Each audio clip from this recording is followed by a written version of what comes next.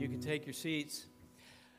I just want to say thanks to Darren. I think he must have gone, but his preparation for the Lord's table here just reminded me how our salvation in Christ is complete. I mean, it touches every aspect of our life, and I'm just so glad he pointed that out. So thanks, Darren, wherever you are. So I have good news for you all. Pastor Jamie will be back next week. You can clap. It's okay. I won't feel bad. I'm just going home to cry. No, not at all. It'll be good to have Jamie back again.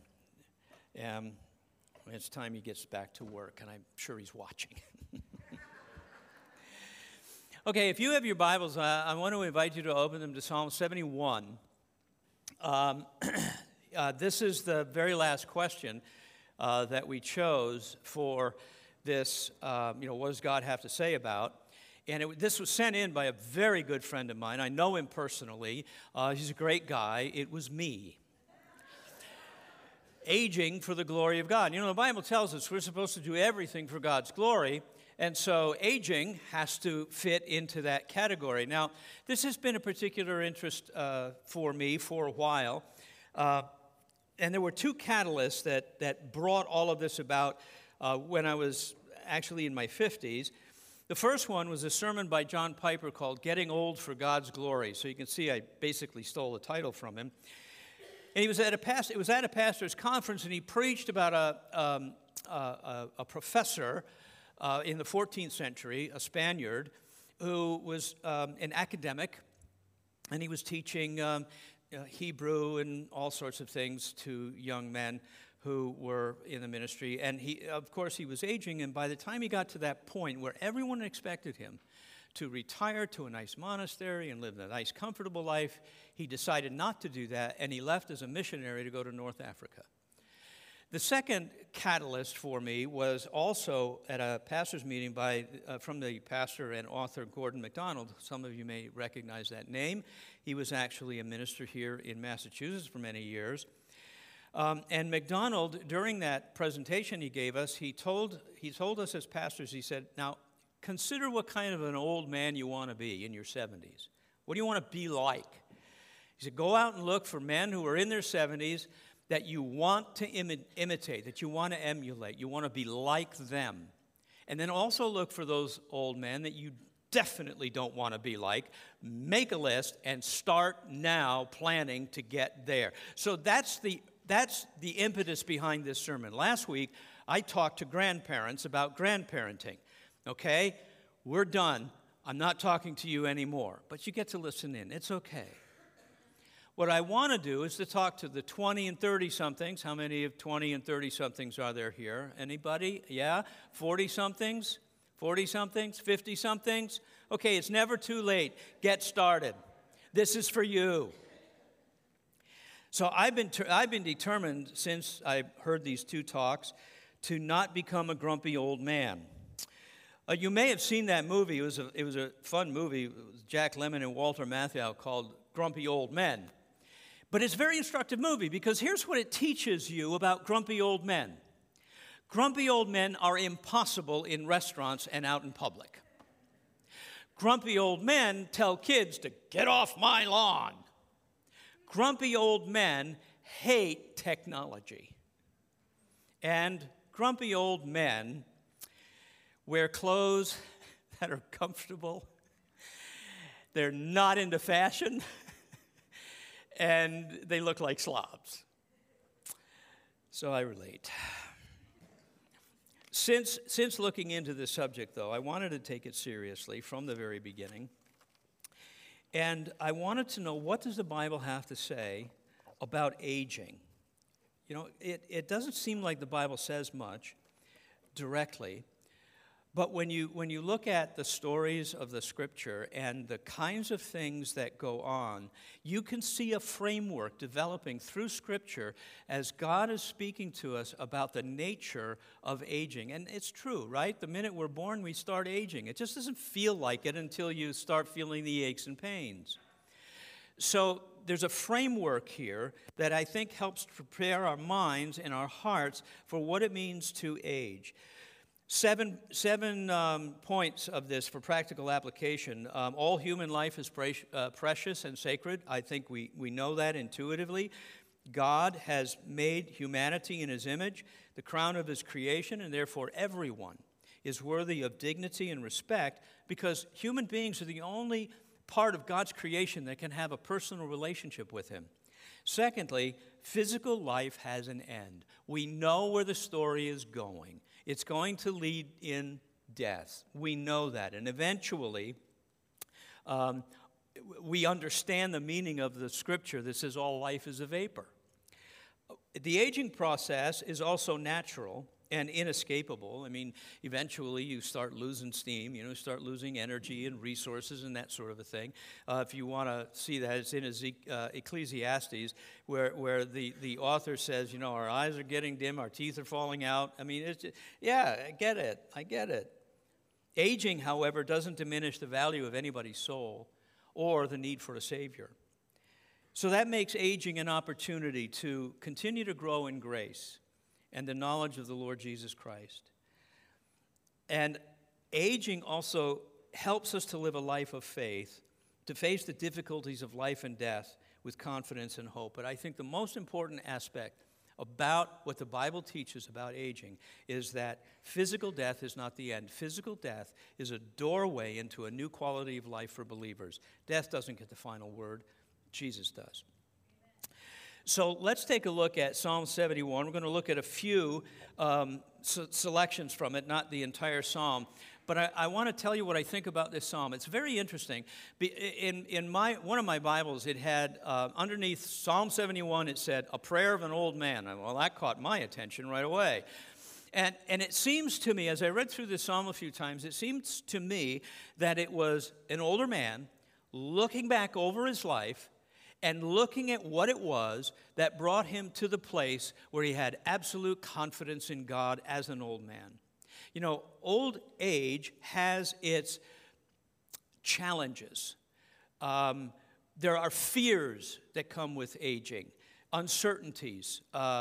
Will I persevere to the end and that sort of thing. And this author is giving us insight into what he has done all of his life in his relationship with God that has prepared him to enter old age and live for God's glory. So, let's take a look at the first 3 verses. In you, O Lord, do I take refuge. Let me never be put to shame. In your righteousness deliver me and rescue me. Incline your ear to me and save me. Be to me a rock of refuge, to which I may continually come. So the implication there is he had always done this. You have given the command to save me, for you are my rock and my fortress. So here's what we are learning from this man. The very first practice that he put into place, presumably as a young man, was to make the Lord his refuge. If disillusionment comes with old age, the way that we combat that is making God our refuge. Basically, what he is saying here is, God, don't let me down. Don't let me be disgraced because I have put my trust in you all of my life. Now, in our younger days, as a Christian, we have to learn what it means to make God our refuge. And it means at least this much. It means that we make God the one we go to for protection from unseen and unknown enemies that are coming against us. And if we're thinking in a New Testament way, we're thinking about enemies that are not flesh and blood. They're not other people. Our enemies are the world, the flesh, the devil, the wicked spiritual forces in high places. That's what is against us, and making God our refuge is to fight against those things. Now, I'm trying to think, what is there the Bible uses the word fortress. We don't use that word. We know what old fortresses look like, but they don't look like much anymore. But there is a fortress called America's Fortress in the United States. It's in Colorado. It's in Cheyenne Mountain, which is just west of Colorado Springs. And here's what it looks like. That's the entrance, and that's part of the fortress. Now, what is there is NORAD, the North American Aerospace Defense Command, the U.S. Northern Command and the U.S. Strategic Command. There are 15 three-story buildings buried into the side of this mountain that apparently can survive a nuclear blast. Now, there's a good image to think about God as my refuge. He's better than that. He's stronger than that. But that helps us to understand who God is like. So we can make God our refuge, but why would we make him our refuge at any age? Well, let me give you I'm just going to bullet point these because I'll just assign them to you as homework. You can look them up yourself. Why make God our refuge? Because in Psalm 14:6 it says, God is my refuge, so I have direction in life. Psalm 46:2 says, God is my refuge for stability. When everything is around me that's shaking, God is going to cause me to be stable. Psalm 62, verses, I think, 7 and 8, it says, God is my refuge so that when I need to, I can pour my heart out to him, and I'm safe from all my anxieties. And I love Psalm 73. I think it's probably one of my favorite Psalms because you probably experienced this yourself. Have you ever looked at people and said, they're so dismissive of God? They just they don't love God. They even maybe vocally hate God, and yet they get everything. They get the nice house. They get all the nice cars. They get all the best foods. They just don't seem to have a care in the world. They just go from this thing to that thing, and they're always looking so happy and everything. And me, no, I get God correcting me every single day. That's basically what the psalmist said. Asaph is one of the songwriters in David's music ministry. And then right in the middle of the psalm, things turn around. And he says, when I went into God's presence, then I finally understood. He corrected my perspective. I began to look at things the way they really are through the eyes of God. And the way they really are is all of those people who are dismissive of God, they're the ones who are on shaky ground. Me, I'm going to be with the Lord forever.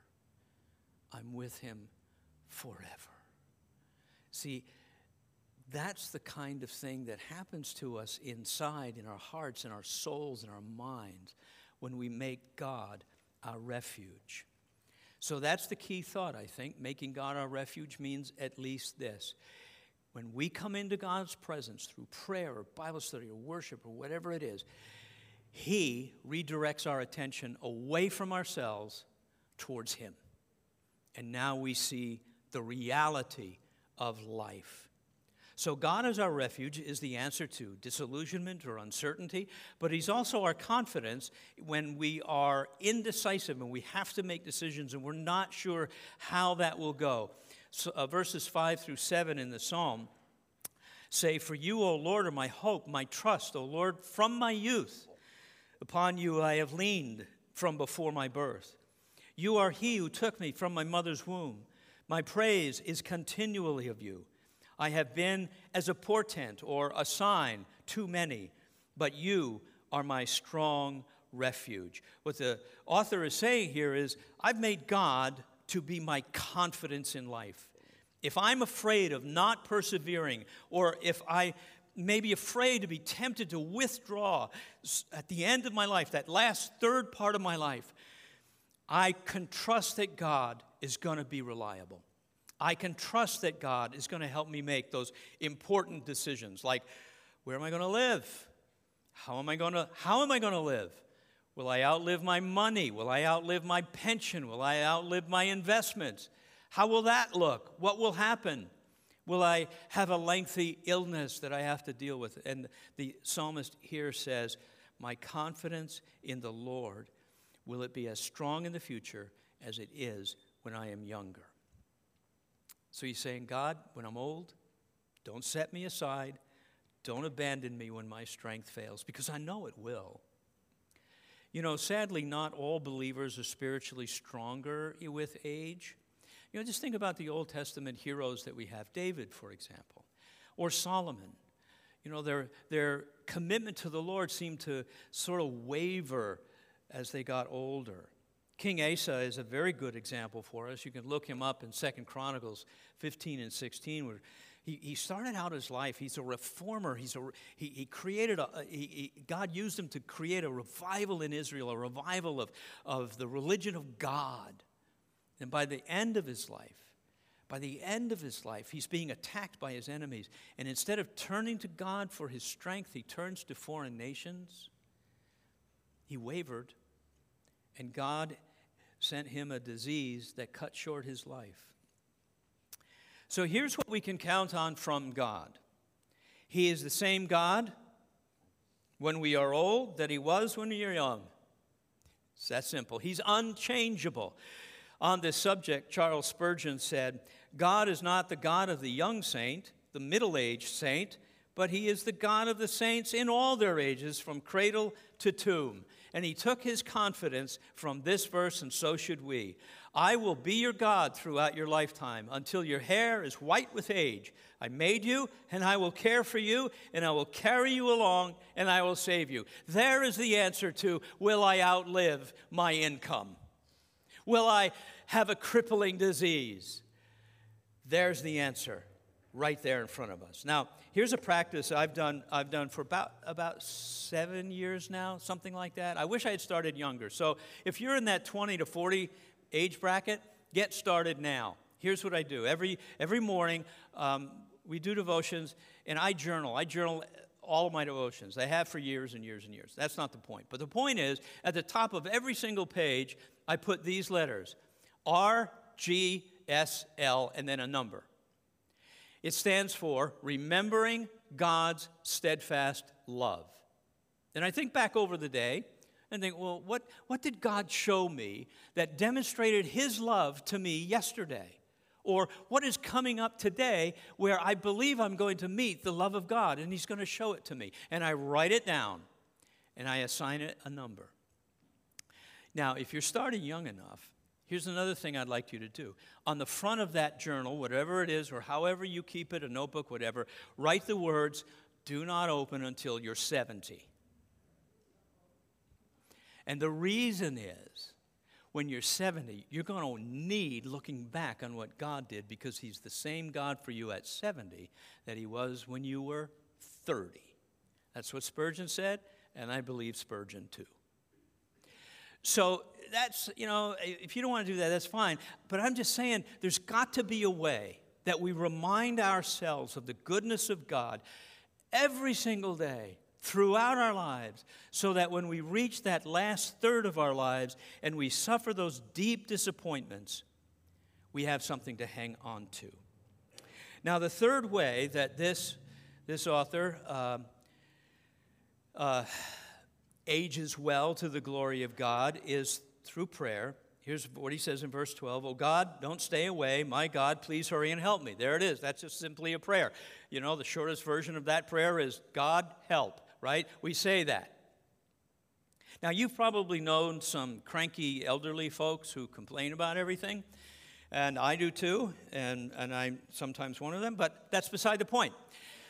The point is, let's be gracious towards them, first of all, because they may have experienced disappointments and failures and letdowns and betrayals and illnesses and losses all the way along. And they really do affect our lives. So we'll give them a little bit of grace. But when you look at them, remember one thing.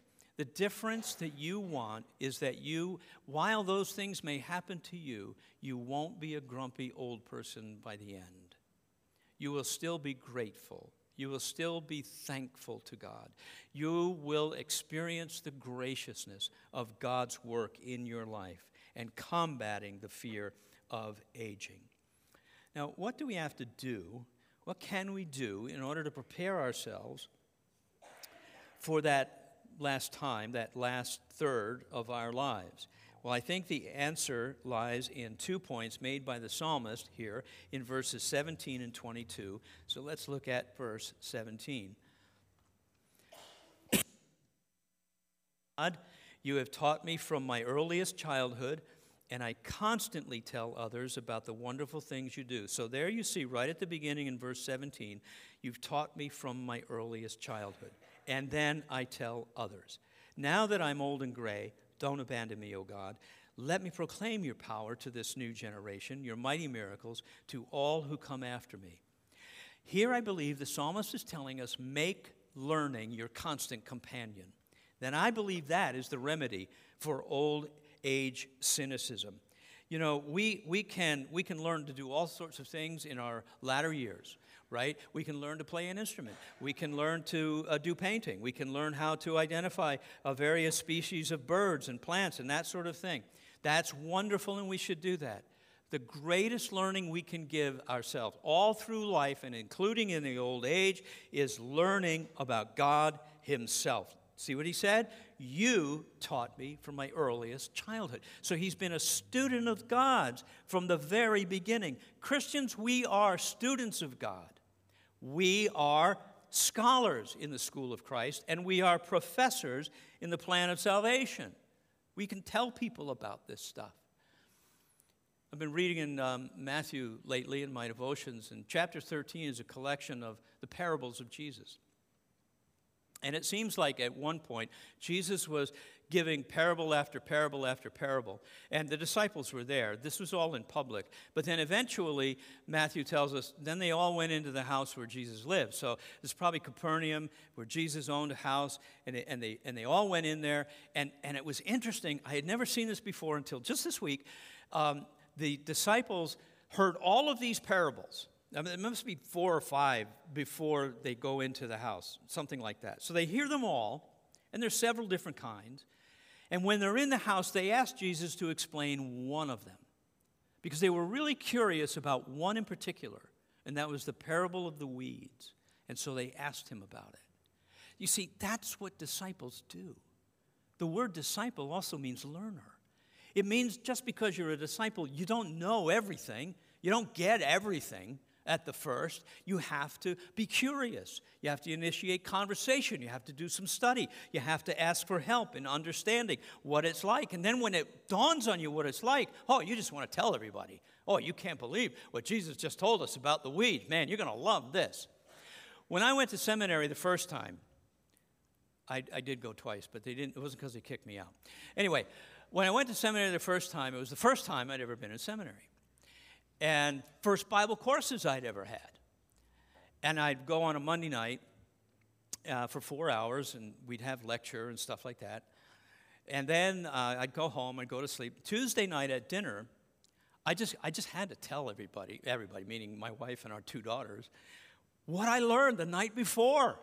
I said, you won't believe this stuff.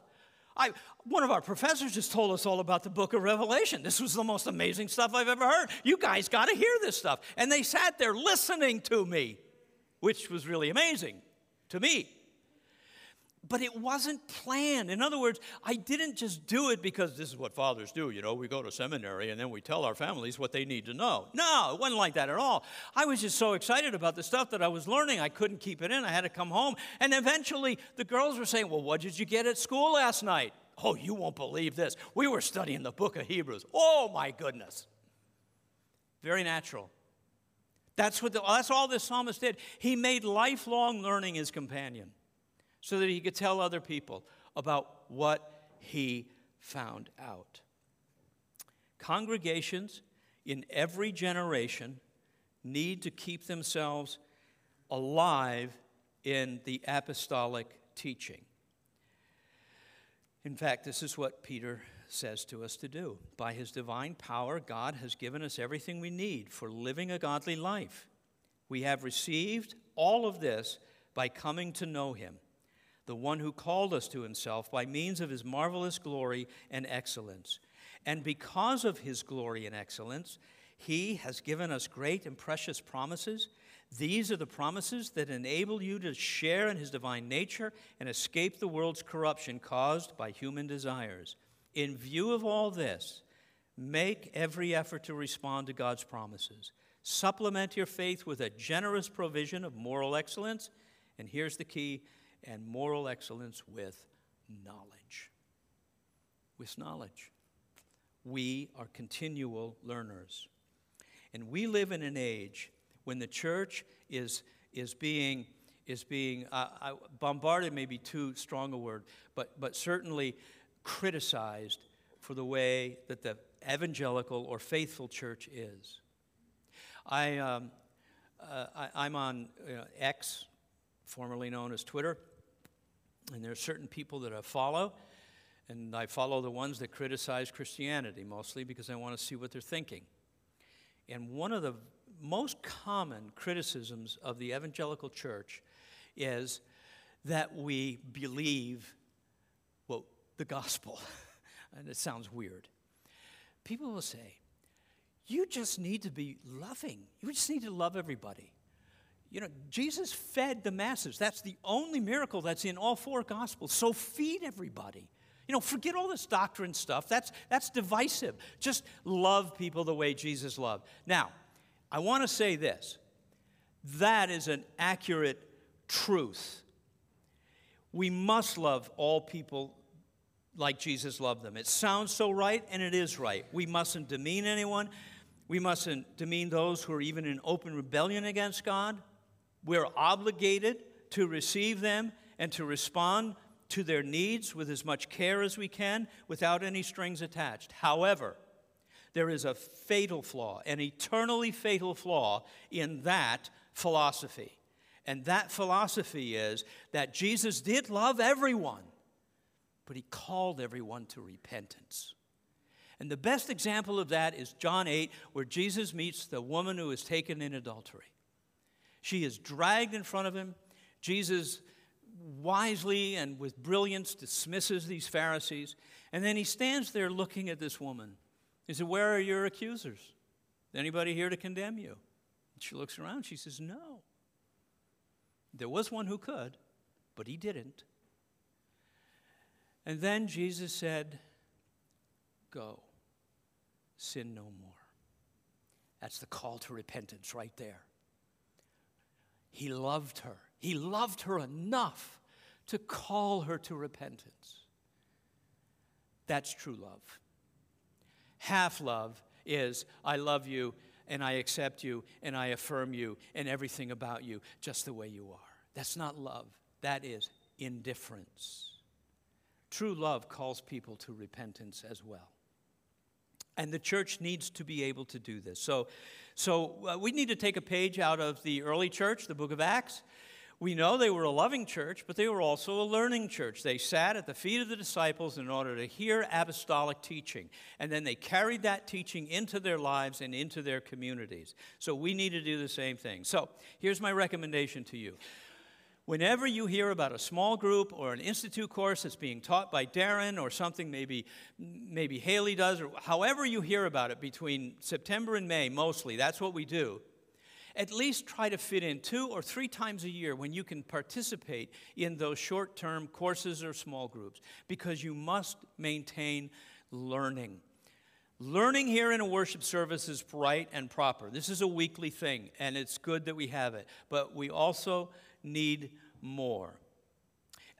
Just think about this. When you want to start a good fire, do you use oak or balsa wood? When you want a fire to burn and keep on burning, you use dense, thick, solid wood. Think of studying the Word of God like that. It will keep the fire of your soul burning and alive when you throw that into the mix. So, now finally, the author here tells us to make praise and our joy in God the highlight of our lives. Then I will praise you with music on the harp, because you are faithful to your promises, O my God. I will sing praises to you with a lyre, O Holy One of Israel. I will shout for joy and sing your praises, for you have ransomed me. And I will tell of your righteous deeds all day long, for everyone who tried to hurt me has been shamed and humiliated. So he is a lifelong learner, and he's a lifelong praiser. Doubts come at us in many directions and in many forms. Like, will we be alone? This author probably was alone at this point in his life. We don't really know, but the speculation is good. He probably outlived his friends. You know people like that. Will he be set on the sidelines? Will he be useless? Will he become irrelevant because he is so old? Notice how the psalmist says, what I'm going to do with that last third of my life, I'm going to praise you with music on the harp because you've been faithful to your promises. You know, you don't start praising the Lord at the end of your life if you're not busy doing it at the beginning of your life, because we become more of what we already are. And so gratitude and praise from the beginning of life, from the beginning of knowing God and doing it intentionally, means that the older that we become like that person that people want to hang around, not the person nobody wants to hang around. On this verse 23, Charles Spurgeon wrote this: "It shall be no weariness to me to praise you. It shall be a delightful recreation, a joy. The essence of song lies in the holy joy of the singer. Soul singing is the soul of singing." I love that phrase. Of course it is. Then he says this: "Till men are redeemed, they are like instruments out of tune. But when once the precious blood has set them at liberty, they are fitted to magnify the Lord who bought them. Our being bought with a price is more than sufficient reason for our dedicating ourselves to the earnest worship of God, our Savior." There it is. Now I want to close with just a couple of quotations from two men. One of them is Ralph Winter, who is the founder of the U.S. Center for World Mission and the William Carey International University. He wrote this book in 1985, from which this quote comes. "Most men don't die of old age, they die of retirement. I read somewhere that half of the men retiring in the state of New York die within 2 years. Save your life and you'll lose it. Just like other drugs and other physical or psychological addictions, retirement is a virulent disease, not a blessing. Where in the Bible do they see that? Did Moses retire? Did Paul retire? Did John or Peter? Do military officers retire in the middle of the war?" John Piper said something very similar, and this is how he concluded that message that I mentioned at the beginning. "Don't be afraid, Christian. You will persevere. You will make it home sooner than you think. So live dangerously for the one who loved you and died for you at the age of 33. Don't throw your life away on the American dream of retirement. You are secure as Christ is righteous and God is just. Don't settle for anything less than the joyful sorrows of magnifying Christ in the sacrifices of love. And then in the last day, you will stand and you will hear, 'Well done, good and faithful servant. Enter into your reward.'" Let's pray. Heavenly Father, we know that aging is inevitable. We are all getting older. And with the increase of years come changes over which we have little or no control. Those changes are either going to drive us to you or to denial and self-absorbing sadness. So we thank you for the promise to sustain us when our energy is waning, to carry us when we can't carry ourselves, and to rescue us when we get entangled in ways of thinking and choosing that contradict your great love for us. Father, we thank you for the promise that age doesn't rule out flourishing and fruitfulness, but your Spirit and your grace will keep us, as the psalmist says, full of sap and green. You are our rock and righteousness, our stability and standing in grace. Though outwardly we are wasting away, we'll not lose heart. In fact, we will thrive in heart, for you will bring to completion the good work that you started in us. As our eyesight grows dimmer, let us see the beauty of Jesus with increasing clarity. As our hearing gets fainter, let us hear your voice louder than ever, declaring us to be your beloved children of grace, in whom you delight, and for whom you have prepared an eternity beyond anything that we can hope or imagine. And we ask all of this in Jesus' great name. And everybody said, amen. Let's all stand and sing together before we go.